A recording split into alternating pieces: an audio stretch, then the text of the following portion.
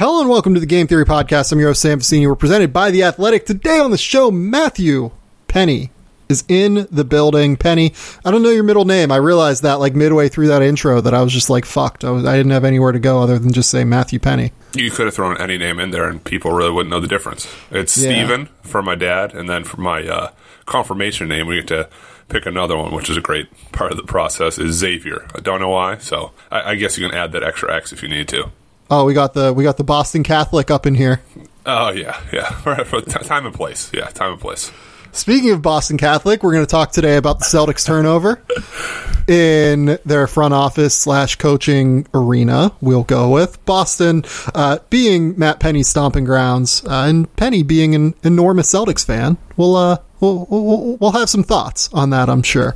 Then we're going to talk a little bit about Coach K deciding to do the victory lap season, and then finally we're going to talk a little bit about the early entry list, which has been finalized for the 2021 NBA draft. Then we'll talk a little bit about Mare of Easttown in the finale at the end, which, spoiler alert, ruled. Was great. Not really a spoiler alert, but was just fantastic. Penny, how are things going on your end? How are you excited? Are things going well? I'm always excited. I'm always happy to be back here. And it seems like a crazy collision course of my favorite things from 2002 with Coach K announcing he's hanging up the Celtics, going another direction, and kind of moving around some pieces on that boat, and then some NBA draft talk too. So it's a perfect mismatch of things that I'd like to dive into with you. I'm here along for the ride. So the Celtics turnover. Let's start there. In the middle of the night for me, in the morning for you, I would imagine, we got news that Danny Ainge was considering stepping down. I don't know about you, but I had gotten some rumblings that, with Danny might not be long for this. It'll be his choice. In the next couple years, it might be a thing. Had you kind of heard that, where he might not be a long-term guy with the Boston Celtics going forward? I had for the last couple months or so, but with kind of those stories, you don't know what the truth is behind it, and how much people kind of just spun off some of the health issues he had the season or two before. But there was some substance to it that, hey, when the season ends, he may step back, may look to do something else, may just step away from the team to have some type of clean break, because clearly the Celtics need a shakeup, whether it's in the front office, on the roster, maybe both, and that was a huge first step. And I was actually surprised with you being in Australia and texting you middle of the day and you responding. I thought to myself, his phone must be blowing up, because I think it's 3 a.m. there right now. So I'll be honest, the Danny one I was awake for, because it was still 10 p.m. at night, and that, like I said, was not totally unexpected. The one that blew my mind was Brad Stevens getting the president of basketball operations job.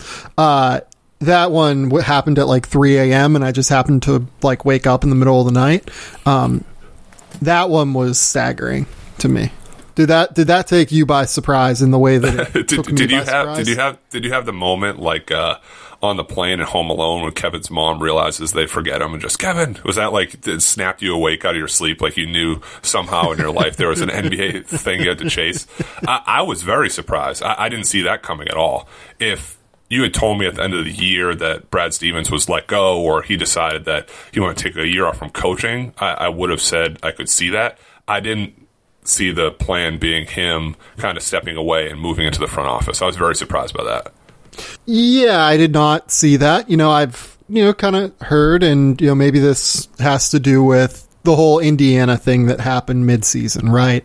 That, Brad didn't want to have to recruit, right? Because you have to be out on the road constantly recruiting. Well, you have to be out on the road a lot as an NBA coach, not necessarily as much as when you recruit. But I think that if Stevens really does want to be around his family a lot more, you can make that work as a general manager, right? You do have to travel a little bit. It's just easier. It's easier, yeah. It's definitely easier. And I want to kind of retract a little bit. I was shocked on the move from him going to the front office, not with him leaving the bench per se, because he left some breadcrumbs throughout the season. There was after one loss, he said something along the lines of being out of sync as a coach, and I was like, that is so un Brad Stevens, like, to even say that. And you saw the defense kind of took a nosedive, had frustration with the lack of depth of the bench. You had longtime commentator Mike Gorman call out Tatum and Brown for all-star caliber seasons, but kind of selfish play. And it was just, it didn't feel like a normal Celtics year.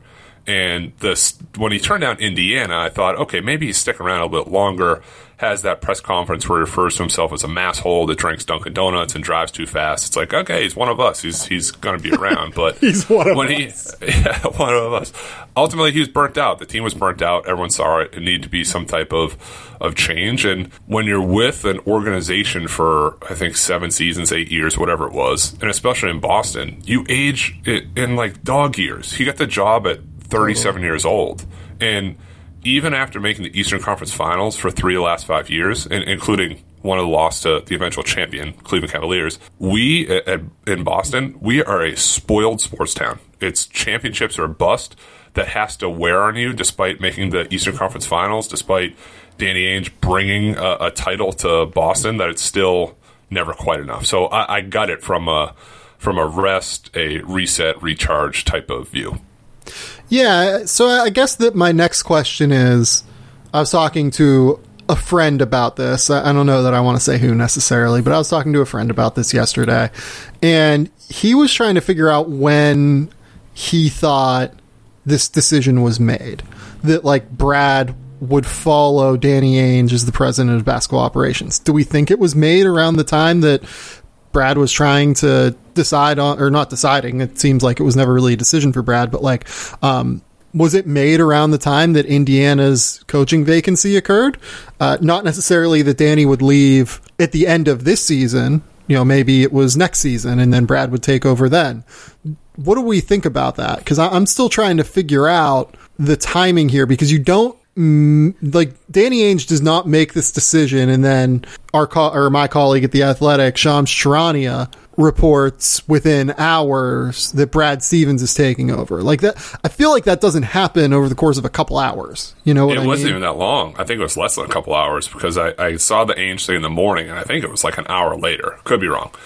But I'm just curious if you're getting like a little bit conspiracy theory here-ish with, well, I don't even Indiana think was it's open. Conspiracy. Did we do the dance? And then he says, okay, we'll offer you a position in the front office, even if you don't like the coach, because we love you. We believe in what you've done here. We want to reward you, so you know that you may be turning down your one-time dream job to coach the Indiana Hoosiers, but being a storied franchise and being in the area and you clearly like it here, here's what we can offer you if you say no. I don't even know that it's conspiracy theory, I mean, like, if you're Brad Stevens, you have to have some sort of assurance that you're the guy long-term at Boston in order to turn down what was assuredly at least like a $50 million offer from Indiana, right? Like, you have to have I think it was like 7 years, $70 million or something along those lines was reported. It was absurd for a college coach, upper-tier college coach. Right. So you have to have some sort of assurance when you turn down that kind of money long term. And look, like, Brad Stevens is going to have other offers. He's going to have other NBA offers, right? Like, it's not like he's turning down $70 million and then could be left with $5 million down the road. Like, Brad Stevens could walk to another NBA job, right? Because that's just his reputation in the league. But if you're going to turn down that much and you go in a press conference and say you're a masshole and you have Dunkin' Donuts and you love the city and you've spent more time here, yeah, I just wonder if there's some sort of like assurances that were made to him. You know what I mean? I totally get what you mean, because it had to happen. It wasn't something that happened that 1 hour that Celtics ownership group said, okay, we got to scramble. It's like, Brad's still here. Is there something we can do to like get him to stay? Does he want to be president? Okay, we'll make him the president. We'll bump it up. There had to be some conversations and dialogue that led up to that. I would like to know, I'm sure in like a year or two, somebody will do some deep dive report on like the actual day it happened, but I'd like to see it and then kind of see how he coached in the game's results afterwards, because even like this last series before going to the Nets, he was very complimentary of the Brooklyn Nets and said, we'd have to play really up to beyond the level of play that we're used to win because they're very good. And again, complimentary coaches stuff, but it seemed just a little bit out of character for him, the way he kind of react to an opening series. Yeah, no, I totally agree with that. And I think that for the most part, it is interesting that was kind of the way it worked out. But I like Scott Brooks was in another series where Washington had very little chance of winning, and he said similar things, right? So I don't know. I mean, how do we think Brad Stevens is going to do at this job is kind of the next question here. I can't wait to see what his first move is, to see who's traded, who's drafted, and see kind of what fingerprints he puts on it. I'm not going to dismiss him, write him off, because he's an unbelievably talented basketball mind, and I'm sure that some of that stuff is an easy transition in the front office, but it's different challenges you face. And then who kind of is still around him, too, is Austin Ainge still there? Is Mike Zarin still there?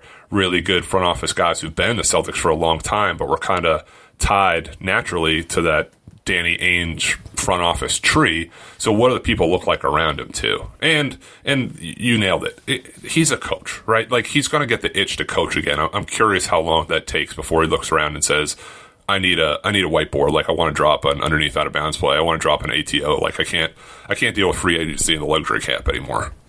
So I think that one thing that has been told to me about Stevens over the course of just like his career is that he's within basketball, he's one of the more humble people in that he knows what he doesn't know and like listens to other people, right? It's not just the Brad Stevens show.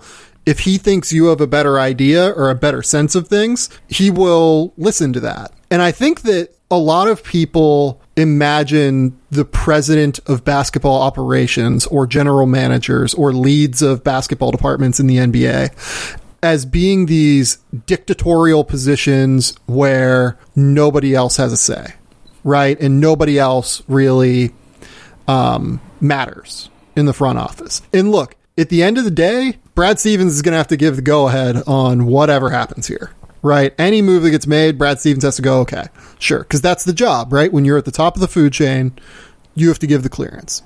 Having said that, like, there are a lot of really smart people in that front office. Like you said, Mike Zarin, like, he's very good within trade negotiations, right? Like, someone like Austin Ainge, who runs their player personnel department, is very good. Dave Lewin is very good kind of at a lot of different things like cap stuff and player evaluation. If what we know about Brad Stevens continues to be true, that he knows what he doesn't know and is willing to listen to the opinions of others and then gather information and make a decision based off of that, I think he could be very good at this. He knows basketball to a level that very few people on planet Earth do. And we'll be able to provide insight and give a final go-ahead or non-clearance on final decisions that will, I think, be really, like, I think he has a chance to be very good at this, I guess is kind of my point. I think he has a chance to be very, very good at this role. I just also wonder if there is a bit of a, how quickly can he get up to speed to the cap stuff? Is he just up to speed in relative terms on the cap stuff? Like, is he someone like me where, like, I can dive deep into the mechanics as to whether or not Julius Randle is eligible for an extension or like, right. Can the team like decline his non-guarantee and then resign, like things like that? Where like I know the Julius Randle number is like 4,106 for his extension, or he could do a 1+1 at like 254. And you know what I mean? Pause to stop you there. Like I've been with you, not in person, we never met, but I've been talking to you, texting you when you've had agents actually ask if they can extend certain contracts. So I can at least vouch for your knowledge of the cap space, and I'm hoping that Brad Stevens has some innate version of it too. But like I'll say this, like, I'm nowhere near an expert enough to like run the cap for an NBA team, right? Like, I'm not even close. Like, I have to ask people oftentimes, like, hey, like with the Randall thing particularly, like I was asking around, like I asked John Hollinger, asked a couple people who work with teams, right? Like, hey, like, what are the mechanics here? Like, how many different ways could the Knicks handle this? And really, there's only one way, right? So is he more on my level? Is he below my level? Is he above my level already just from being around really smart people in that Boston front office? I don't know the answer to that. And I don't think anyone, except maybe Boston, knows the answer to that yet. So it'll be interesting to see that. Like, what is Brad's assessment of other players around the league? How does Brad assess the translation from kids in college going to the NBA and NBA draft terms? Like, we just don't know answers to that yet, and I think that it's okay to be skeptical about Brad Stevens.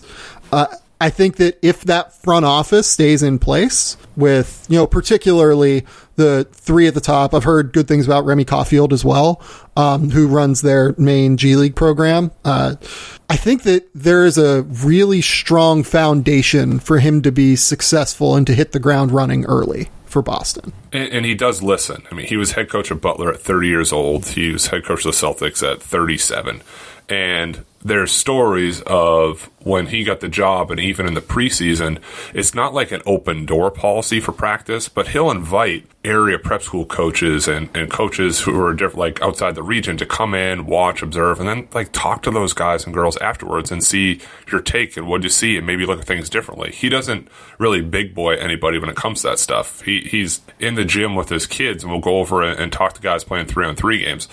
He's open to hearing other opinions, and it goes in line with what you're saying. Is it's not this dictatorship of a front office, and it could be. We could look like idiots in a few months, and this is another Brad Stevens move. But I'm of the belief system that he's going to put the right people around him, whether it's the people who are there, maybe adds a few or whatever it may be, that he'll be able to figure out, because he's just too smart to just throw stuff to the wind and say, we're going to do it this way now. Now, the roster does need some movement. I mean, they definitely need a bench scorer. They definitely need some veterans, I'd say, or maybe from the wing position, maybe just come off the bench to add another spark, because that's one thing was lacking.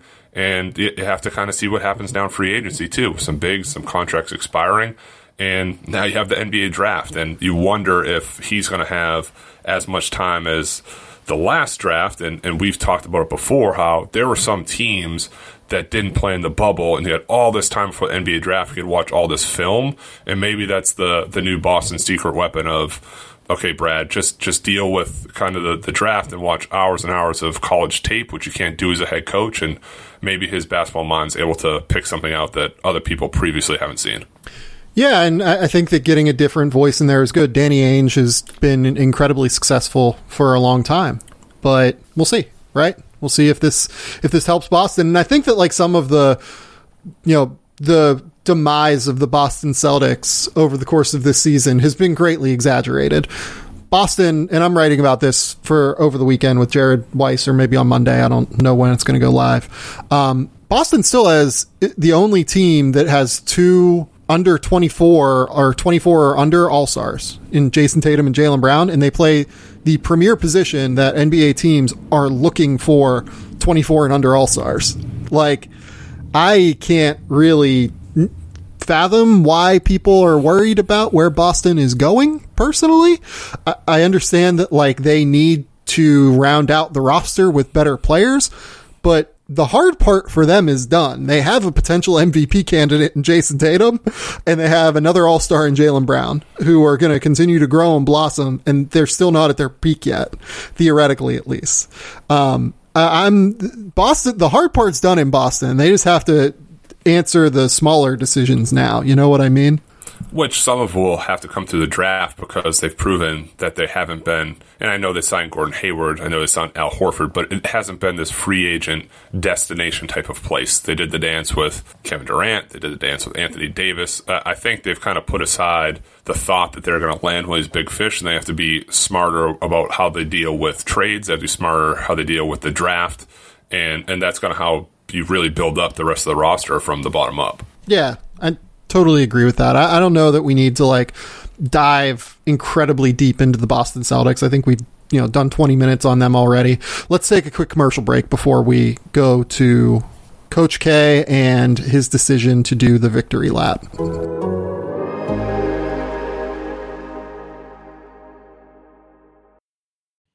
We're talking about players securing the bag when they get drafted in June. I need to tell you about securing your internet connection with NordVPN. What is a VPN? It's a virtual private network. A VPN reroutes your traffic through a remote server, encrypting it in the process. This is going to hide your location from your ISP, hackers, and from other people looking to get your data. Everybody knows that I watch as many movies as I can. I think I've probably watched like 40 or 50 this year already. Some movies are blocked in Australia. It's really hard for me to watch them. For instance, anybody who's tried to get their hands on Godzilla -1 recently knows that it's basically only available in Japan. And you need a VPN if you want to go to like Amazon Prime or something to be able to watch it. So when I'm blocked from watching a movie in Australia, I just queue up my VPN. I change my location and it unlocks a category of movies from all of my favorite streaming services. As somebody who's always on the go, connecting to public Wi-Fi is a necessity, but it's also just a goldmine for hackers. That's where Nord comes in, creating a secure tunnel for my data to travel through away from prying eyes. There are other benefits to Nord as well. Your browsing history is yours and yours alone. Your virtual location is masked from those who seek to track your every move. It's like having a force field around your online identity. NordVPN also goes the extra mile with threat protection. Malware, trackers, dodgy ads, they're all going to get blocked. It's like having a shot blocking big around your devices 24/7. Game Theory is offering an exclusive deal for NordVPN. You're going to get 4 extra months and up to 75% off subscriptions. Just head to nordvpn.com/game theory, GAMETHEORY, to claim your account. Plus, with Nord's 30-day money-back guarantee, you've got nothing to lose and everything to gain. Go to nordvpn.com/game theory to claim your account. nordvpn.com/game theory. Guys, I can't emphasize enough how much I use Nord every day of my life. Nord is a fantastic sponsor for us. So go support Nord, and it's a great product. So nordvpn.com/game theory.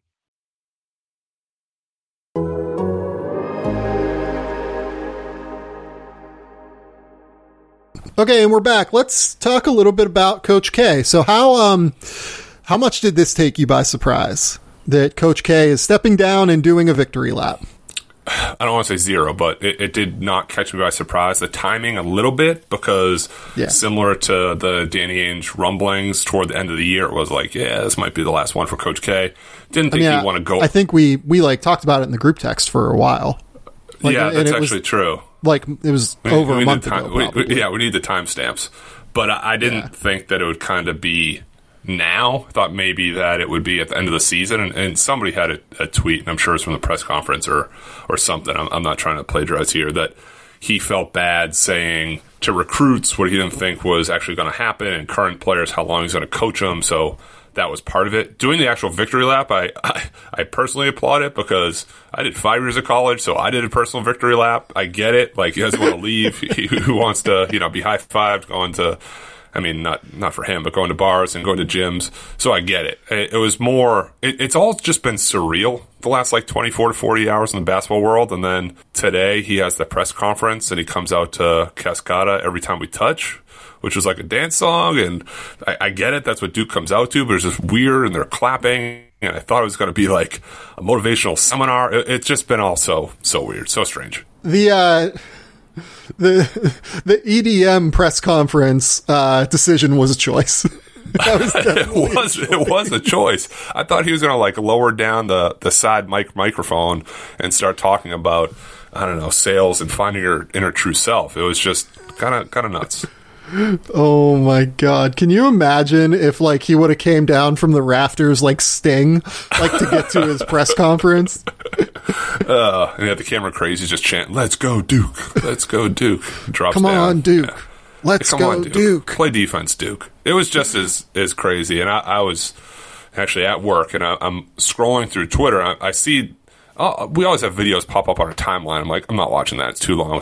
And there's 4 of them in a row. I'm like, okay, what is this? And you see him come and 5 people are standing up in the crowd clapping over their head. It was a decision as well. So yeah, let's dive a little bit into the legacy of Coach K. I mean, to me, look, I understand the John Wooden thing, but it's the level of parity within college basketball is just so much greater at this point, to where it's just really hard for me to get past him as being the greatest coach of college basketball history. I mean, he has won 5 titles. He has won them over the course of 3 separate decades. He has gone to 12 Final Fours. I mean, I get that John Wooden kind of dwarfs those numbers in some respect, but the level to which it is more difficult now to be a college basketball coach, I think, is drastic, and he's, deserving of his flowers in that regard. I don't think we're going to see anything like Coach K ever again within college basketball, just in terms of guy who stays at one spot for yes, God knows how many years, 40 years it feels like, 40 plus years, I think, wins 5 national titles, goes to 12 Final Fours, and has the level of success that he does. I don't think so either. I mean, I kind of racked my brain to think about that too, about what sitting head coach could even compare to that legacy if they stayed there for the next 25, 30 years, because a lot of guys will either find a better job, they'll go for the NBA, they leave to stay ahead when they have a bad season or two.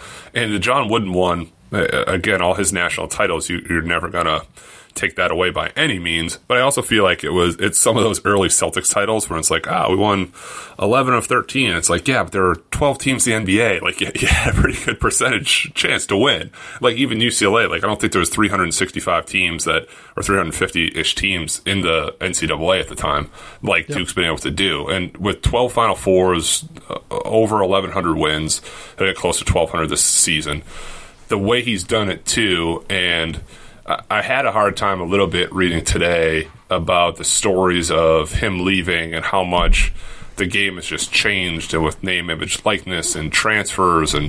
But he changed the way that he even recruited and their staff recruited in the one-and-done era. He was against it and changed what he's done and had successes at it. So I don't think it's necessarily that pushing him out the door either. He's getting older. The guy is, I guess, 74 years old. Or 75. He's not leaving at 60 and we're going, what happened here? Was it the transfer thing that really did him in? I frankly do not think any of that is why. I think he's just old. Right? And it's not that. Is that the title on the Athletic article? Coach K retires. Old. Yeah, DNP old. Yeah. Who was that? Tim Duncan? I think it was DNP old. Yeah, stuff like that. I find it hard to believe. K has been so outspoken about feeling like players should get name, image, and likeness rights. I don't think it's that. I mean, you could convince me that maybe he doesn't like the transfer stuff, and maybe he doesn't like the one and done factory, but he adjusted to it. I think if he really wanted to keep coaching, I don't think that shit would stop him. I think he's 75 and he's made, he has to have made into 9 figures easy. I don't think he's worried about the paycheck. Yeah. It's, sometimes you want to spend time with your family at 75 years old. It's fine. You want to see your grandkids run around. Yeah. You don't want to chase people. I get it. Yeah, I don't see it as being that. I don't. I don't either, and I am a little curious with sort of the changing of the guard that's happening with Roy Williams retiring at 70 and Coach K retiring, and Tom Izzo 66, Jim Larrañaga 71, Leonard Hamilton 72, Jim Boeheim 76. You're going to have this transition to this younger style breed of young head coaches that I don't think that we necessarily thought would ever happen, because in a lot of college basketball fans' minds, those guys are just going to be there forever. Yep. No, I think that's right. And where college basketball goes from here is genuinely interesting. And I want to start there before we go to where Duke goes from here. Where college basketball goes from here is in a very, I don't want to say precarious place, but it's in a real transitional period is maybe the way to put it. I don't think it's at a crossroads. I think college basketball is always going to be relevant because the NCAA tournament is just the most exciting thing in sports in America at the end of the day. There's never going to be a world, as long as that tournament exists, where people don't take off work and decide, I want to gamble on 12 games of basketball today. right? Right. Yes. It's just it's a national holiday for me. I mean, I've done it for literally as long as I can remember. Right. Post-college. It's like Thursday, and it's shifted this year with the days, but Thursday, Friday, like, see you later. I will be watching games from 12 to 12 or 12 to 1 or whatever it is. And it's transitionary phase, but it's not going anywhere. I don't like it when people are so nervous about changes, whether it's guys going to the G League Ignite or one and done or transfers or what are we going to do? Like, I saw right before we get on an article that John Rothstein wrote that said last season's NCAA tournament has highest rated Sweet 16 since 1993, and the two most watched non-football related sportscasts since 2019 were this past April's national title game between Baylor and Gonzaga and the Bulldogs Final Four Classic with UCLA 2 days earlier. This is people were saying that with the G League and, UCLA doesn't have Deja Nix. It's fine. Isaiah Todd didn't go to Michigan. They're fine. Like, I don't think college basketball is going anywhere. It's going to take a nosedive because Coach K steps down or players are getting paid to sign autographs at a car dealership. It's definitely changing. It's evolving. But like we've seen, programs adapt. Baylor went the full get old, stay old transfer route, won a national championship. Arkansas, similar pattern, is doing it. Kentucky has now followed suit in doing it. People are just going to react to what the market allows it to. Yeah, I think that's absolutely right. At the end of the day, you could maybe make a case that college basketball is less relevant now than it was in the 1980s. And maybe it will continue to dwindle a little bit in terms of relevancy, right? But as long as it's on ESPN every night and ESPN has X number of hours it has to fill in terms of programming every single night, I think that college basketball is just going to be fine. It's still going to be extremely relevant. Now, if ESPN decides that we're not going to televise these games and, you have to go find them on your local stations, that could be one thing, right? Like that could genuinely change things. But until then, I don't think that regardless of who the coaches are, like coaches are these titanic figures within college basketball. I just don't think that that's, going to change the way people consume college basketball, though. Maybe it changes the way people consume Duke if Duke starts to be bad at basketball. But college basketball in general, if someone's bad, it's kind of a zero-sum game where someone else steps up, Do we think Duke's going to be bad at basketball, though? No, I don't, honestly. That university invests so much money within the program. Like, look, we don't know how Jon Scheyer is going to be yet. Like, I think Jon Scheyer has a strong chance at success. I don't know Jon well by any stretch. I mean, I've talked to him once or twice, and we've met before, but I don't have a relationship with him at all. I've heard good things. He seemed pretty good the couple times I've talked to him, but we don't know how it's going to go, right? And maybe it goes well, maybe it goes poorly. We'll see. But even if he fails, Duke is still going to invest money in basketball. Maybe not like hand over fist like it does now, but they'll still invest a lot of money in basketball. They're still going to be good. It's a strong program. Like when we did our coaches or our program rankings, in terms of like coaching jobs, there's a reason Duke was still in the top 5. It's because great callback. Yeah, it's because the amount of money invested in that program is just so drastic, and the amount of fan support is just so extensive that it's hard, even if Scheyer doesn't work, they're still going to have money to go out and go get a great coach. And we had them 4th, or somewhere in the top 4. And it wasn't number 1. It wasn't Kentucky, because part of the thing we said was we don't know what this is going to look like life after Coach K.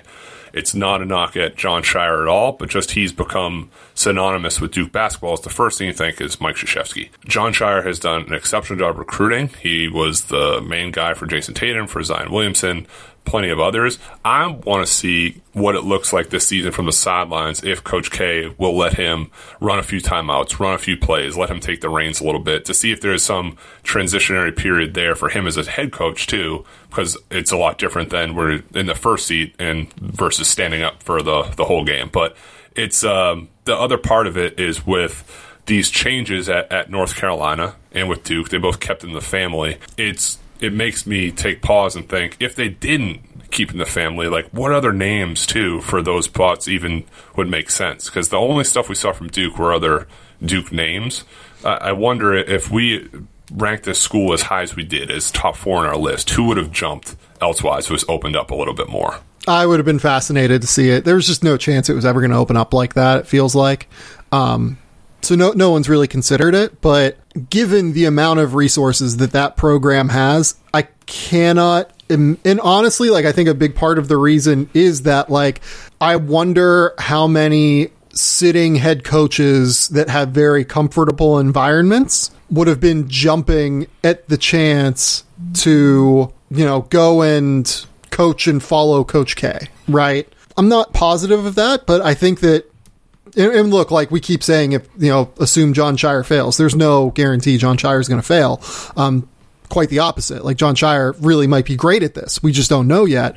But if Jon Scheyer does fail, there's a bit of separation from following Coach K, right? Yeah, it's a good buffer zone, right? Little bit of extra time that I think maybe makes it a bit easier to find a great candidate if you go outside of the family. Enormous shoes to fill, and we could probably argue the biggest college basketball shoes to fill ever. Like, I can't even, with everything that he's done with the national championships and the ACC and USA basketball and his influence and impact there, it's a tough job to be the next guy up to do it, but they want to keep in the family. They want someone who's been around, who's played there, coached there, recruited there. So I get that it makes sense, because your other kind of candidates, whether it's Steve Wojciechowski, Chris Collins, Tommy Amaker, Johnny Dawkins, Jeff Capel, even kind of an extension, Quinn Snyder, none of those guys really fit as much as he did. Yeah, I mean, I will say this, like, they're going to give Scheyer, I can't imagine he gets less than 3 years, right? Yeah, no way. Yeah, no way. I mean, that was one of the things Coach K said in his press conference. He said, I hope his first 3 years are better than my first 3 years, because his first 3 years at Duke weren't good. Totally. So it was a little bit tongue-in-cheek, but there's also a dose of reality there that, like, hey, it might not be a rocket ship the first season or two. Yeah, and having said that as well, 3 years would be 4 years away from now. In Utah, that timeline adds up nicely with a potential Quinn Snyder vacancy. You are all on conspiracy theories today. Just saying, because Quinn Snyder is by far the most accomplished, Duke connected coach, right? Yes. Like, it's just not even really all that close. Like, he has to be the guy if they decide to go down that road again, right? If Scheyer doesn't work, you have to go get the best guy if you're going to keep it in the family. You can't, you get that guy, or the one who's now president of basketball of the Celtics. Yeah, right. Or like Billy Donovan or some shit like that, right? Sure. Yeah. Yeah, if this doesn't work, like, you go out and you fire your bullets, and, like, Quinn Snyder's the one. If he's willing to go down to college, if the timing works out. I will say the timing has potential to work out, because that's right when Donovan Mitchell's deal expires, and right when I know, just re-up. They're playing well. They're winning series. We can't do this. But we don't have the negative parade. Like, Jazz fans won't care about that because it's 4 years down the road, and it's, like, how many coaches last 4 years in the NBA? How many more coaches will last 4 more years in the NBA? Well under half of them, right? So if they win a title during this time, nobody's going to give a shit. But, I think that I'm just reading the tea leaves and connecting dots here. Just throwing stuff out there. Yeah, just food for thought. Yeah. Okay. Do we have anything else we want to say about K and Duke and all of this stuff? No, that's my take. I'm fascinated by it. The victory lap farewell tour, the Derek Jeter move was a nice tip of the cap, and I'm really looking forward to seeing how opposing fan bases at full capacity react to that on the road throughout the year. Oh boy, that could get fun, especially given the way that NBA fans have been. Over the course of the last been great. While. Yeah, been you're back. The masks are off. People are going nuts. So who knows what goes on? Yeah, we could get some legendary K explosions at fans though this year, such as the "Come on, Duke, let's go Duke" press conference. Like, that could be we could get something beautiful this year from K. Well, we're ready for it. We're having a full season. We're doing the preseason stuff. We're having a full slate of ACC games. So the opportunities are really endless for us. Yeah, it's at least the content department. K's last chance to get a bit sanctimonious on the road, just a little bit, because he has a tendency to do that, and it's okay. That's the That's the water that you're allowed to wade into whenever you're the greatest coach on planet Earth. Yeah. You win 1,200 games, you get a little bit of leeway. Right. But, we'll have to see if we get some legendary moments this year from Kay. Let's go to the early entries. The NBA early entry list is 296 names long for college and is 353 names long in total when you account for international players. I mean, what was your reaction when you saw those numbers? A lot of names. It was some of those guys I will give the benefit of the doubt to that, like, I don't think they expect to be drafted. They're putting their name in there. They know they're going to go play overseas. And then there's also probably a large number of guys that are being told the wrong thing and staying in the draft, and it's going to be a disappointing draft night. I think my favorite part was like the 20 or 30 guys that are labeled as like unrecognizable. It's like if you put your name in, the NBA's like, we don't even know who you are. Like, probably a bad start. Okay, so I did a little intro on the big board that went live today. You guys should all go read, subscribe, go look at my big board. 160 of these players of the 293 are seniors. Because if you remember, seniors had to declare for this year's NBA draft. If you wanted to be eligible, you had to declare. So that knocks the number down to 136. 136 is actually a very low number over recent history. In 2020, the number was 163. In 2019, it was 175. In 2018, which was the peak of, hey, let's just like declare and go for it. Let's do it, yeah. 181 underclassmen declared for the NBA draft.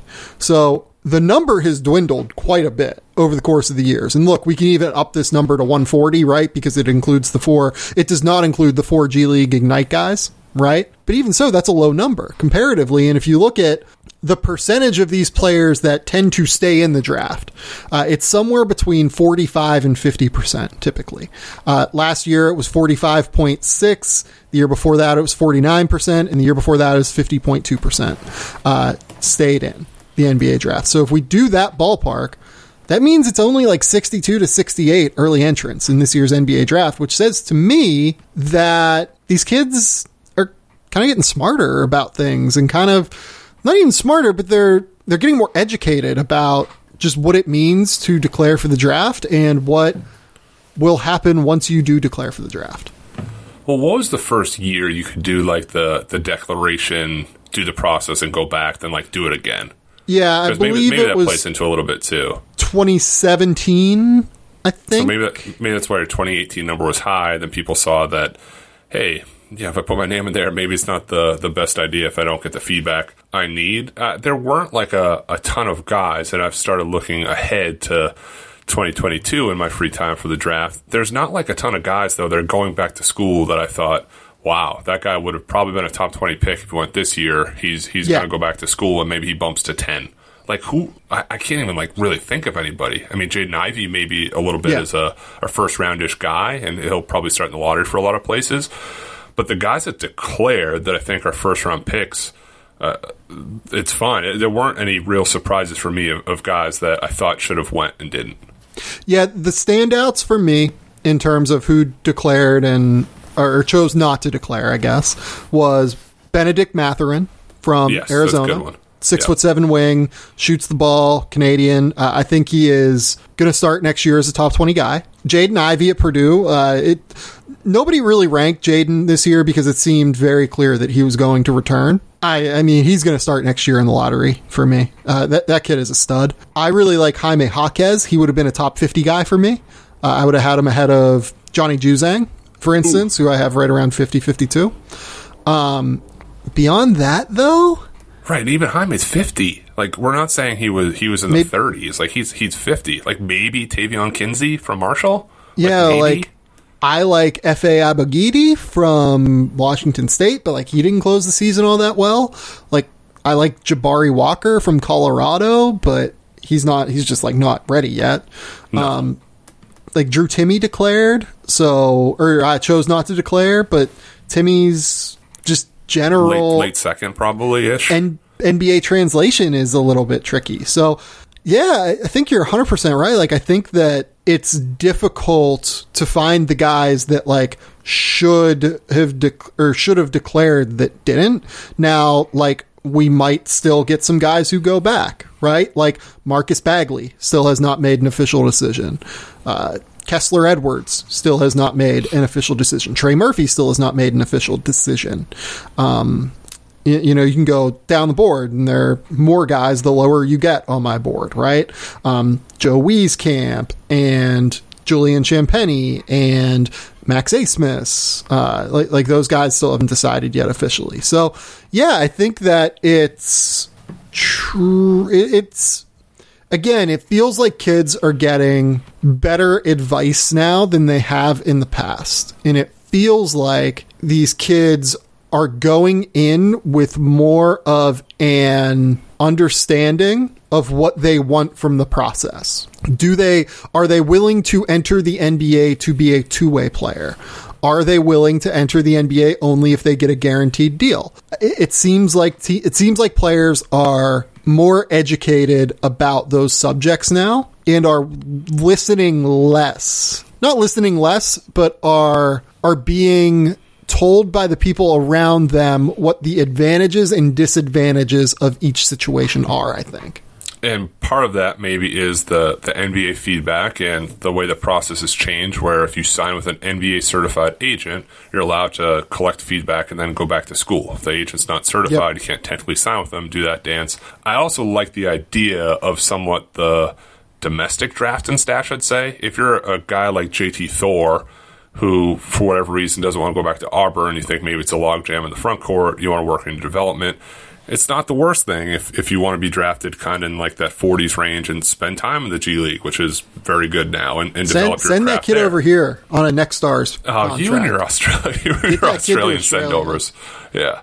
Well, I mean, he could fit, but then there's also other guys who are sneaking up. A guy like Trey Murphy, who you mentioned, Josh Primo at Alabama. It's kind of like a case-by-case basis, and seems like it's trending in a better direction of using the feedback that may be brutally honest and then applying that to whatever decision you make. Yep. No, I think that's mostly right. And let's just kind of dive into some guys that are interesting, I think, at this point, right? Guys that decided to declare. Miles McBride, for instance, is really interesting to me. I have him at 32 on my board. I'm a pretty big fan of McBride. I think that he's a real shot creator. He's still developing as a passer, but I think he's a little bit more projectable there than someone like a Trey Mann, for instance, and just an elite level defender. And I'm fascinated to see what his decision is going to be coming up here. For Deuce, my hesitation is he a guy that the numbers are better than the actual tape? At like 6'2", are we sure he's a point guard? Is he more of a small combo? And that Gonzaga game and the battle of high school quarterbacks with Jalen Suggs, I just can't shake him struggling with Suggs' athleticism, and he gets hurt or whatever, but he was 4 for 14, and Suggs' kind of like twitchability gave him fits, and Deuce can shoot it, but it takes him a little while to get it off and to get going. So I don't think I'm quite as high, but then the defense is a little bit of a separator too, that maybe that makes up for the potential lack of a quick twitch offense on the other end. Yeah, no, I think that's basically the assessment that NBA teams are going to have to make. Like, is getting a backup point guard who is steady and can get his own bucket and can change the game defensively, is that valuable at 32? I think Denver right now would tell you yes, given what Monte Morris has been able to do in the playoffs this year. There are fewer good backup point guards than what you would think in the NBA. Like, fewer guys that you can legitimately put out on the court in tough circumstances. I kind of think he has a shot to be one of those guys. So he is, you said 32 for you? Yeah. And then where do you have Josh Primo from Alabama? I have Primo at 36. Okay. I don't think anyone will deny that Primo has more upside than Miles McBride, right? Yes, and I remember being ridiculed by you on the first mock draft this season when I put him in the 20s, and now here we are talking about him as kind of like the hype train for him has left the season, and then he's trending as this late first, early second round guy, and I think part of it is he's still a baby. He's not turning 19 until December. Has really good size for a shooter at 6'6", shot 38% for the season. I would just rather take a guy like that than a backup point guard who we can find as the playoffs and the NBA has shown, and I don't have to take that chance at 32. So, yeah, I think that a lot of NBA teams would agree with you on that. And frankly, like, I'm not set on having McBride ahead of Josh Primo. The more I watched Primo, the more excited I was by the flashes. He's still nowhere near consistent enough. Like, he's an 18-year-old playing college basketball. Like, he was messy defensively at a lot of times this season. And even offensively, I thought he struggled to get his own shot regularly this year. But there would be these times in the middle of, like, open play where, like, he'd set a guy up with a left to right crossover and then whip back a right to left crossover and just blow the guy, like, just leave him in the dust, right? And it's those little technical things that make me go, oh no, he might actually have it. You know what I mean? Like, he might actually, at some point, be a real, like, high-level secondary ball handler. Then you throw in the shooting. Like, I think we're confident about the shooting, right? Like, that's going to translate. It is, and he's much more than a catch-and-shoot prospect. And to start the year, that's kind of what he was labeled as, because when you have Herb Jones, you have Javon Quinterly doing a lot of the ball handling stuff. He did get sped up. He had some turnovers in early games that he was kind of unplayable for stretches, but then he settled in. He matured on the fly, and I'm drawn to a play against UCLA, and it was a missed dunk. But he's on the break, and he cranks up and tries to dunk on Cody Riley's head, and I didn't know he had that in him. And the more flashes you watch, the more tape you watch, he's a pretty fluid athlete that can cleanly switch hands on the move to make plays. And if that keeps trending in that direction at 6'6" and 18 years old, I'm investing in that in a late first-round pick. Yeah, I don't think that that's wrong necessarily at all. In terms of other guys that we want to talk about here, who are the guys that are testing that you want to talk about? I guess we can go there next. I don't know if they've officially taught, but I do want to get a spin. I do want to get your perspective on Ochai Agbaji from Kansas. So I know you haven't been the biggest fan overall through the season and his career there. But at 6'5", he's strong, has a switchable game on defense, quietly averaged 14 points per game. I think so. I mean, the criticism he gets, and he shot 38% from three, is that he can do the disappearing act at times, but stepped up in big moments, had 9 straight games, the Big 12 play with double-digit points, at 26 in the Big 12 quarterfinals. I just see as kind of, he can be a two-way type of rotational player, and the ball handling is what kind of is drawing him back from me at times. But I do think he's a worker. He was going to redshirt that first season at Kansas. Then they said, nope, you're not. We have injuries. Plugged right in and averaged 9 points per game. Anytime I watch him, I just feel like he doesn't have great feel for the game and like doesn't process the game at an incredibly high level yet. Misses reads pretty regularly on offense. Good passing reads, and they kind of lead to like bad drives that don't go anywhere, or bad shot attempts that just like don't have a high level shot of going in. If he's just like standstill shooting, which he did a lot this year, like he was actually a super high volume 3-point shooter this year. Yeah, I think that that's pretty real and pretty interesting, but you can't just only bring that to the table. And I kind of think that right now, because of the lack of handle, because of the lack of ability to like truly attack closeouts in a dangerous way, like he's better as a cutter going toward the basket than he is attacking a closeout. And then you throw in the fact that like I think he gets lost a little bit more than you want on defense. I've just never really been a fan. I mean, look, like just looking at my big board right now, like I can tell you, like I have him below Scotty Lewis. I probably shouldn't have him below Scotty Lewis. Right, yeah. Like just being real about it at the end of the day.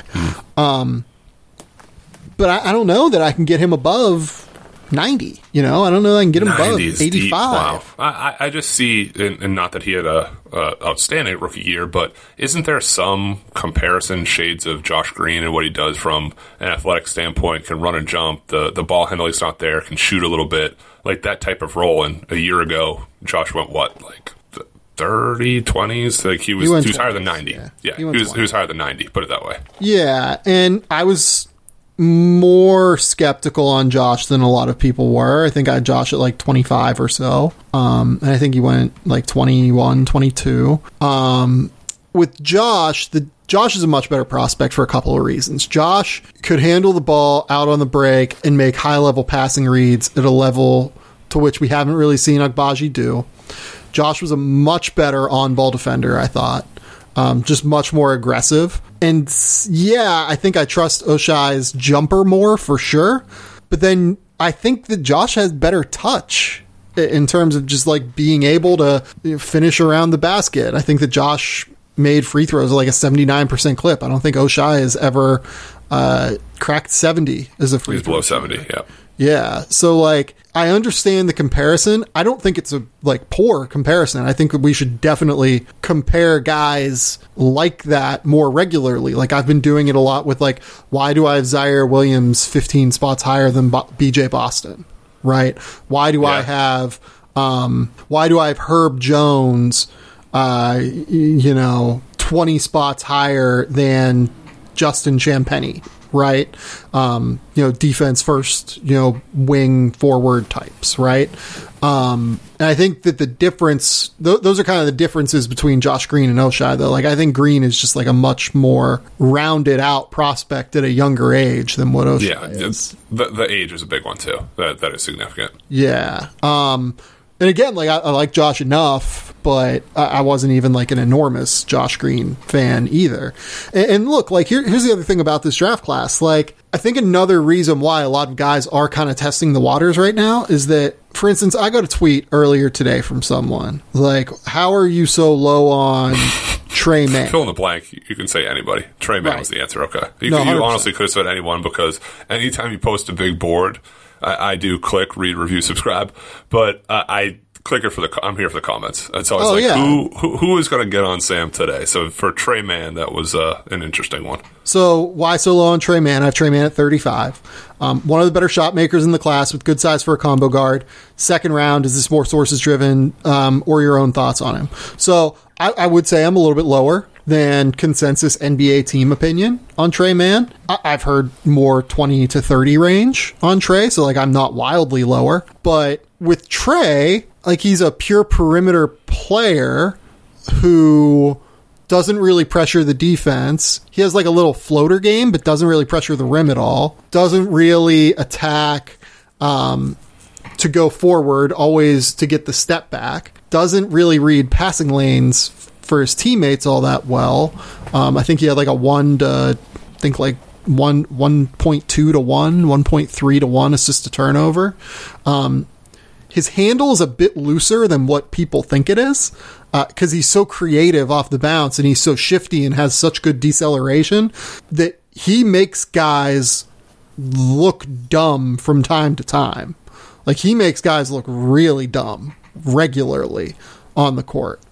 But then you look at him drive toward the basket. If he gets into the paint, he gets ripped all the time because the handle's a little bit looser. So I look at Tre Mann, and then you look at the defensive deficiencies as well. I mean, he's just a really poor defender. Like, he has a lackadaisical approach, like, gets driven in a straight line regularly, like, not someone who really contests shots all that well. Like, there's just a lot there that's a problem defensively for Tre Mann, in addition to the concerns about how specific skills within his offensive game will translate, to where I'm just a little bit lower on him, right? But what you'll find with this draft, and why I specifically bring up Tre Mann, is that from, let's say, like 7 or 8 down to 35, like, NBA teams aren't really consensus on guys. Like, there's not really, like, there are guys that have James Bouknight at 8. There are people that have James Bouknight at like 20 or 25, right? There's a lot of guys in that boat. I mean, there's Bouknight, Corey Kispert's high and low, Moses Moody's high and low, Şengün, who we've talked about, can be higher or lower depending on the Kai team. Jones. Karuba, Kai Jones. We're kind of listing your whole big board from 8 to 25, but there's this extreme level of variance that has to be accounted for as well. This draft is very flat in terms of talent from like single digits, like late single digits, like 7, 8, 9, onward to like 35. And look, I have preferences. That's why I release a big board, right? Like, I would not have Moses Moody outside of my top 20, right? But people do at the end of the day. It's a very difficult draft class to evaluate. Now, the good news for NBA teams is that they only have to get one right.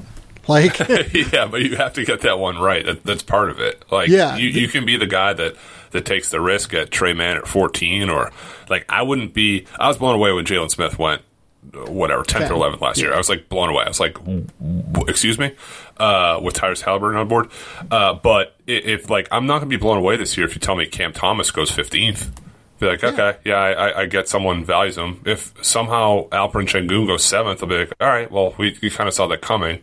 Like, there's not much that can happen in the first round that I think would blow me away this year. Yeah, like, I like Josh Giddey quite a bit. I will be surprised if Josh Giddey falls below 15. I also won't be surprised if Josh Giddey goes 7, you know? Like, exactly. That won't stun me at all. If Chris Duarte falls to, like, 27, I have Chris Duarte at 14. Oh, let it happen. Yeah. And, like, frankly, that might be lower than my actual opinion on him. Like, I would take him over Kai Jones. I would take him over, and well, it would depend on team circumstance with Kai Jones. I would take him over Franz Wagner. Like, I'm probably going to end up with Chris Duarte, like, pretty high on my board compared to where other people have him. Right? Yeah. He really might fall to like 25, and I'm going to be sitting there like, what's going on? Jalen Johnson could go anywhere from 9 to 30. Like, NBA teams really have to do their homework on the circumstances of why he left IMG, why he left Duke. Every team's going to come to a different conclusion on how they feel about those situations. Every team is going to come to a different conclusion on Corey Kispert has a very real flaw in terms of lateral quickness. Do we think that we can work with it? Do we think that he can ever defend at a high enough level to take advantage of the fact that he's a 45% three-point shooter? Every team's going to come to a different conclusion on, can Keon Johnson ever shoot, right? Yeah, can Keon Johnson ever shoot? Can Scotty Barnes score in the half court? There's all these big question marks. It's what you value, and I'm not like an anti-analytics guy. I don't want to say that at all, because I also know how analytically driven The Athletic is, who is here with us today. But like, if your analytics department is saying, well, Duarte's age really stunts what his ceiling's going to be, and we'd rather take a guy like Moses Moody who's 4 years younger, I get that. I'm almost like afraid to put out a board with some of these guys, because like you, I think my opinion may be a little bit higher because what I value in shooting and in defense and size. And that's why I like Primo over Miles McBride. That's why I probably value Chris Duarte higher. You know, I'm watching the playoffs, and it was Duncan Robinson got like a back screen into the post, and he was ISO'd, I think, on like Chris Middleton, and he scored. They don't sub him out because the guy shoots 42% from three and doesn't stop moving and stretches the defense. Like, there's value in that type of player. So I don't think there's a situation where shooters like a Corey Kispert, though he may be a little bit slow laterally, falls out of, I'd say, the top 20. I think that's right. Okay. Is there anything else you want to talk about early entry / draft wise? Draft wise, could we just do a quick hitter, one name I want you to take? Yeah, please. Let's do it. Raekwon Gray from Florida State. Oh, God. It was funny. I was talking to one of our mutual coaching friends, and he brought up Raekwon, and I told him earlier this week I would do a deep dive on Raekwon, and I still haven't done it. I watched a little bit. I'm fascinated in a lot of ways. The passing is really interesting. The defensive upside is really interesting. He's going to have to shoot it, I think, on some level, though. Yeah, at 6'8", 260. I mean, he's built like a tank, but he can set high ball screens, or he can come off high ball screens. And he has really nimble feet. He gets to a spot on the floor. He has a really soft floater. He uses shoulders to lean into bumps to create space. It's kind of an amazing watch, and I'm just curious how this looks, and with more spacing, less interior help maybe on the next level. And it wasn't eye-popping stats with around 12 points and 6 rebounds, but we've seen this with Florida State players before, because they play 9 guys, that it's not always going to pop off the screen. Totally. I have him in the 60s right now. You could tell me I end up with him at like 40. You could tell me I end up with him way lower. I really just need to like dive into like 10 Florida State games, and I just haven't done that yet, if we're just going to be honest about it. So they're on my list at this point going forward, or he's on my list to like really run through, just because, again, like our mutual friend was like really high on him, and I think this person's really smart. So I didn't want to really dive like heavy into it until I like went through. You and, see like, more. Really Put your eyes on it. Yeah. Yeah, for sure. Okay. Do you want to do Mayor? Oh, let's do it. And I want to start with this. First of all, turn it off if you haven't watched Mayor. We're not doing this again because people are a little upset. No. Honestly, I got way more positive stuff on this than negative. Like, one person tweeted us and was like, "Oh, I follow you for basketball, not TV. Like, how can you do spoilers?" No, I don't care about them. I mean, this is just like an hour and a half phone conversation that we record that has like a few bullet points, and one of them's movies and TV. Right. More so, I had friends being like, "Dude, what the hell? Did like Sam like read the script? Like he spoiled this thing?" I got it for like multiple people. Like, "Hey man, really cool you went on Sam's show and like knew what happened and just kind of like rolled with it." I'm like, "Dude, I didn't know what happened." And then I was on the road, so I didn't watch it. So I'm like waiting. I'm like rushing home. I land at the airport, throw my bag down. I go to watch Mayor and catch up on the finale. Meanwhile, during the day, you're texting me, and I'm trying not to read the text, but it's like a paragraph, so I'm scrolling. So it's like after Mayor's car crash, I'm like, "You bit." I'm just like, I can't do this, and then like I peek. Oh no, like, no. I'm not that big of a monster. Like I thought so. We don't know each other well enough. I was like, I can't believe he's doing this to me. I've invested all this time, all this like conversation with people about small towns and the problems and the secrets you have, and like this guy's going to ruin it to me while I'm chasing a flight after 11:45 championship game tip in Indianapolis. I'm like, this is what I was tweeting. This is the end of the road. This is what I was texting you.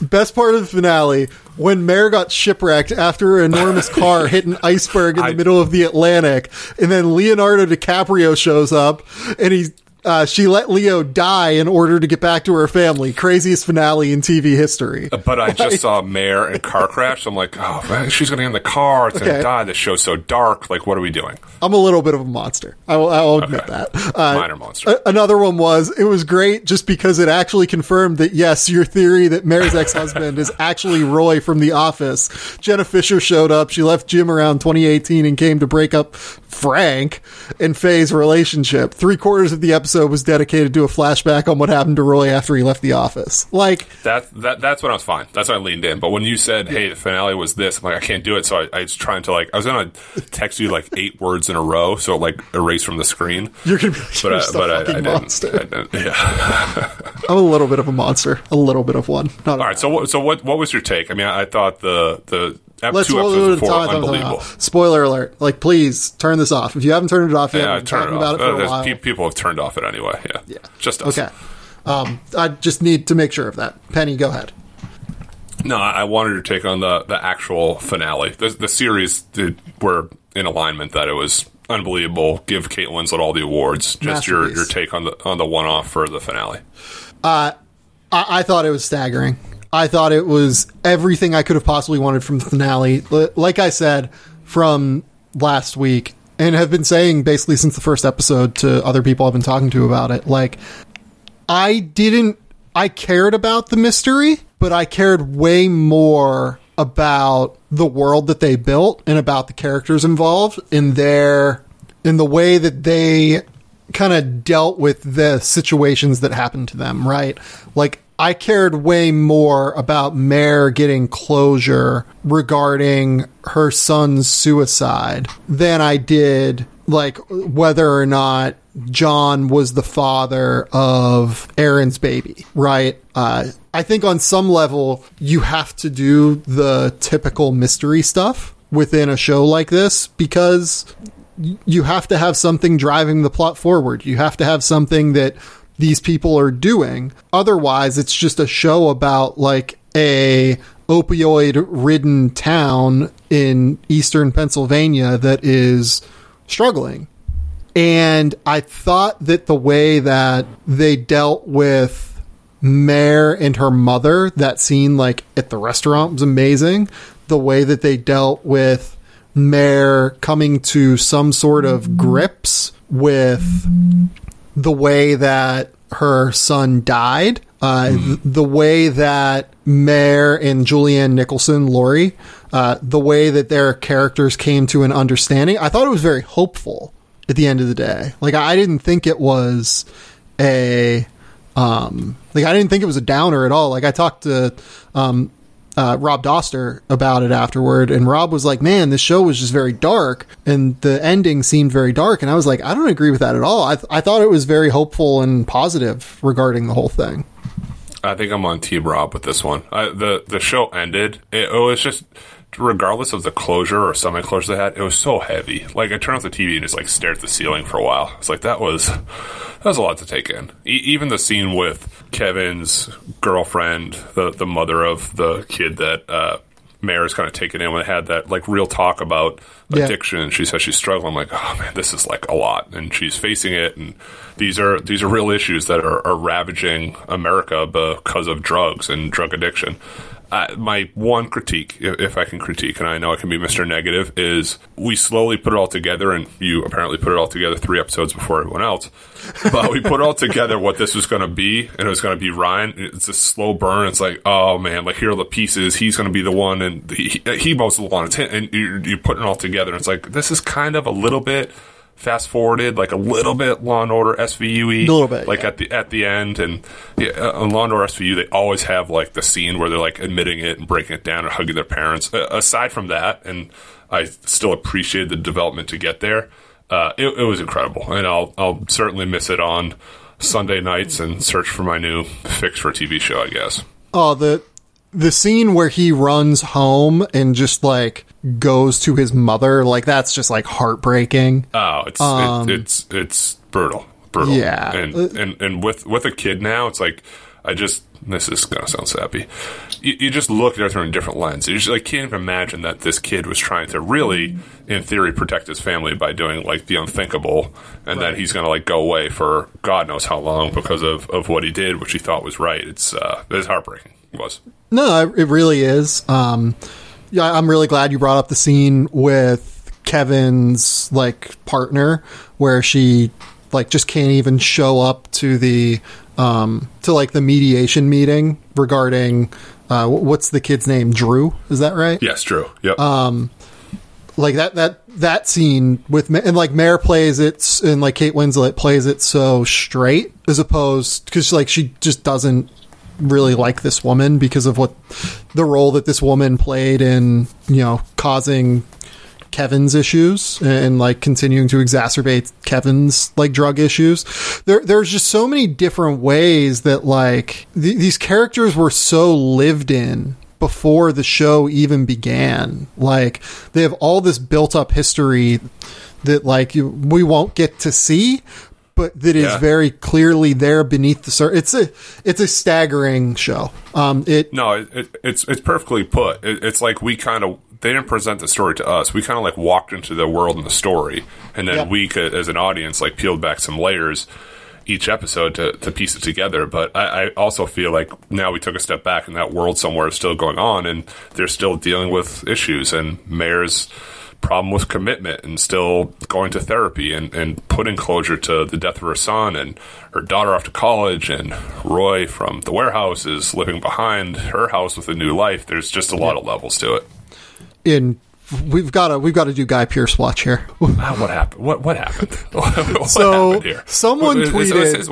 Was his title just red herring? Like, I kept on waiting. Even when he drove away the last scene, I'm like, oh, he's going to have a gun in his trunk, or like something's going to happen. He just left. So apparently they filmed scenes of this show with Ben Miles, who is in The Crown. And Ben Miles is like not as big of a deal, right, as Guy Pearce, guy who was the lead in Memento, and guy who has been like the lead in many movies throughout the course of his career, right? Like, Ben Miles is like Peter Townsend in The Crown, right? And I'm sure that like people who like The Crown like I do will recognize him, but he, like, if he's the guy, we're not sitting here going, oh my God, I wonder what if happened. Right. Guy Pearce did this. Like, what's going on? Like, there has to be another shoe to drop. So apparently they had to go back and, like, because Ben Miles had, like, another commitment, I guess. Someone tweeted about this. Like, I forget. I'm sorry that I don't know who it was. And they had to go back and, like, reshoot some of these scenes, I guess, with Guy Pearce. And that's why it often felt like, Guy Pearce was, like, never connected to other characters in the show, And he was good, too. I felt he had some poignant moments there, but he did that felt more of like a movie when the rest of it was like a small town. That felt very scripty, where an author comes in, needs some redemption on his own, and he meets the police officer at a bar, and that was the only thing that didn't feel, like, authentic to a point. But his acting raised it to another level. I just thought we were going to get... So my closure was like, how does Guy Pearce fit? And I never got that. Maybe that's part of my issue with thinking the show was so heavy. Well, and I think that... Well, I don't think it's your issue. I think part of it is our, like, audience history with Guy Pearce, right? Like, Guy Pearce, in the last, 3 years probably, has been the bad guy in Bloodshot, the bad guy in Without Remorse. He really seems to be, I guess, sorry, spoiler alert for those movies too, now that I think about it. But please, don't watch Bloodshot. It was bad.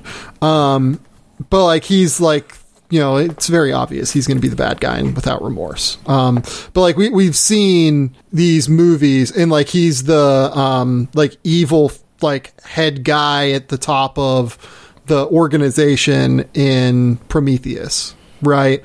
Like, we have a history now, and he's the bad guy in Iron Man 3. Like, we have this history of him being a bad guy now, to where we just, feel that when he's on the screen, I think. That aha moment. Like, now he's the bad guy. Now he's involved. He gave Ryan the gun. He put it out there. He was writing a novel late night, left the gun, whatever it is.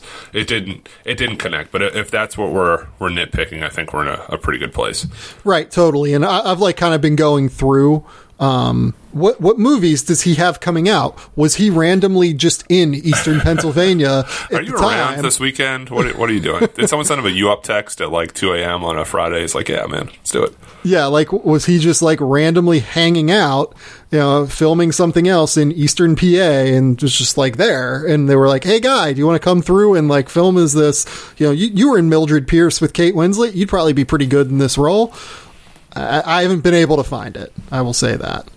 Yeah, but I haven't either. And I read, I believe it was the New York Times article yesterday about Kate Winslet and the project, and how she felt so tied to this character in this town, and how she wanted all the flaws and scars and wrinkles to show, because she didn't want it to seem like it was this American drama where a person looks out of place. She wanted to feel like she was actually a part of this community and a part of this story. Yep. And I always felt that. I never thought it was Kate Winslet. I always just thought it was Mare. Everyone calls her Mare. I think it was the last episode when the mom calls her Marianne. I'm like, oh yeah, I figured her name was Marianne, but they always called her Mare. Maybe it was. And that's just, when you're in a small town, you're Lady Hawk or you're Mare, and that's who she is. Matt, do you have anything else you want to talk about here? I don't think so. I think we've been run off by the Mare talk the last 10 minutes or so, which was good. This was actually clear our head, empty out our thoughts on a great show, and I hope we can find another one soon that we can relate on, and not some weirdo horror movie on a streaming service I don't have that you watched on a Wednesday after 3 NBA games. I mean, I will say, last night we watched a movie called Sun. See, this is knowing your personnel, right? I knew you had something in the bag of tricks. Yeah, exactly. Was a wild movie. Basically, cult has a situation where it ends up possessing small child, and mother is trying to figure out how to stop it. And we're back. Yeah, one of those deals. And then I also watched a movie called The Djinn, where look, my wife loves horror movies. That's good. That's good. I'm glad we've dug deep into the horror realm here. Where it's this little kid who is mute, and he wishes apparently the djinn can grant a wish if you survive the night, kind of thing. Okay. Yeah, and he has to survive the night in this apartment while this djinn chases him. Pretty good. that one was better than Sun. I will say that. I was impressed with Sun and Jin. Yeah, you have more patience than me. I think is part of it. I'll watch some shows after 10 minutes. I'm like, nope, not doing it. Done. Even movies, just like you have these tiny pockets. Like I can watch film, I can watch a crappy movie, or I can watch whatever the Bruins beat the Islanders. Like watching Jin and Sun are just down my depth chart, I guess. I will say this. I watched Barb and Star go to Vista Del Mar, which is the Kristen Wiig, Annie Momolo, Jamie Dornan movie. They came out in February. It is. Where is that available right now? That's on Amazon Prime. Check it out. Yeah. Okay, I got it. I'll check it out. You have to rent it, yeah. The rental. I don't understand the rental on Amazon Prime, but that's another discussion. My wife and I spend a lot of money renting movies. This movie, it's one of the funniest, most fun times I've had watching a movie in a long time. It is so ridiculous. It is so dumb. It is so silly. And it is hilarious. It is absolutely hilarious. Like it's, again, like one of those movies where you can just clearly see that Barb and Star, these two characters, have this very lived history of being best friends, because I think that like Kristen Wiig and Annie Momolo have known each other for a very long time. And just like the little jokes that they have, like you can tell that they just went onto the screen and were like, oh yeah, we're just going to make jokes. We're not actually going to write a script. We're just going to like talk. And these little in-jokes between us are going to show up in the movie. Yeah, I love that. It's press play. It's like the Sonic commercial. It's the same thing. They just sit in like the drive-in and start making jokes. Yeah. I would wholly recommend Barb and Star go to Vista Del Mar for anyone. I thought it was absolutely fucking hilarious. Okay. I have a couple of stories coming out on specific NBA teams early next week. I'm just working through the draft guide at this stage and through like 40 guys, and that's like deep dives, let alone the other 60 I have to write that are not all that. I have to write 20 more deep dives, but that's fine. I've got a podcast on the NBA playoffs coming out later this weekend with a good friend of mine. And then beyond that, I don't know what else. Penny, do you have anything else you want to plug? No plugs here. I'll be in Vegas this weekend, back on the road, back in the gym, scouting kids at Pangos All-American Camp. That's my next stop. Oh, what a beauty. Pangos All-American Camp. Wait, you're in Vegas for that and not LA? They moved it. Yeah, California has some different restrictions, so we're in Vegas, baby. Oh, what a shame. What a shame for Dinos. All right, this has been the Game Theory Podcast. Please remember, rate, review, subscribe, do everything you can to support the show. We'll be back later this weekend with more, but until next time, we'll talk soon. Bye.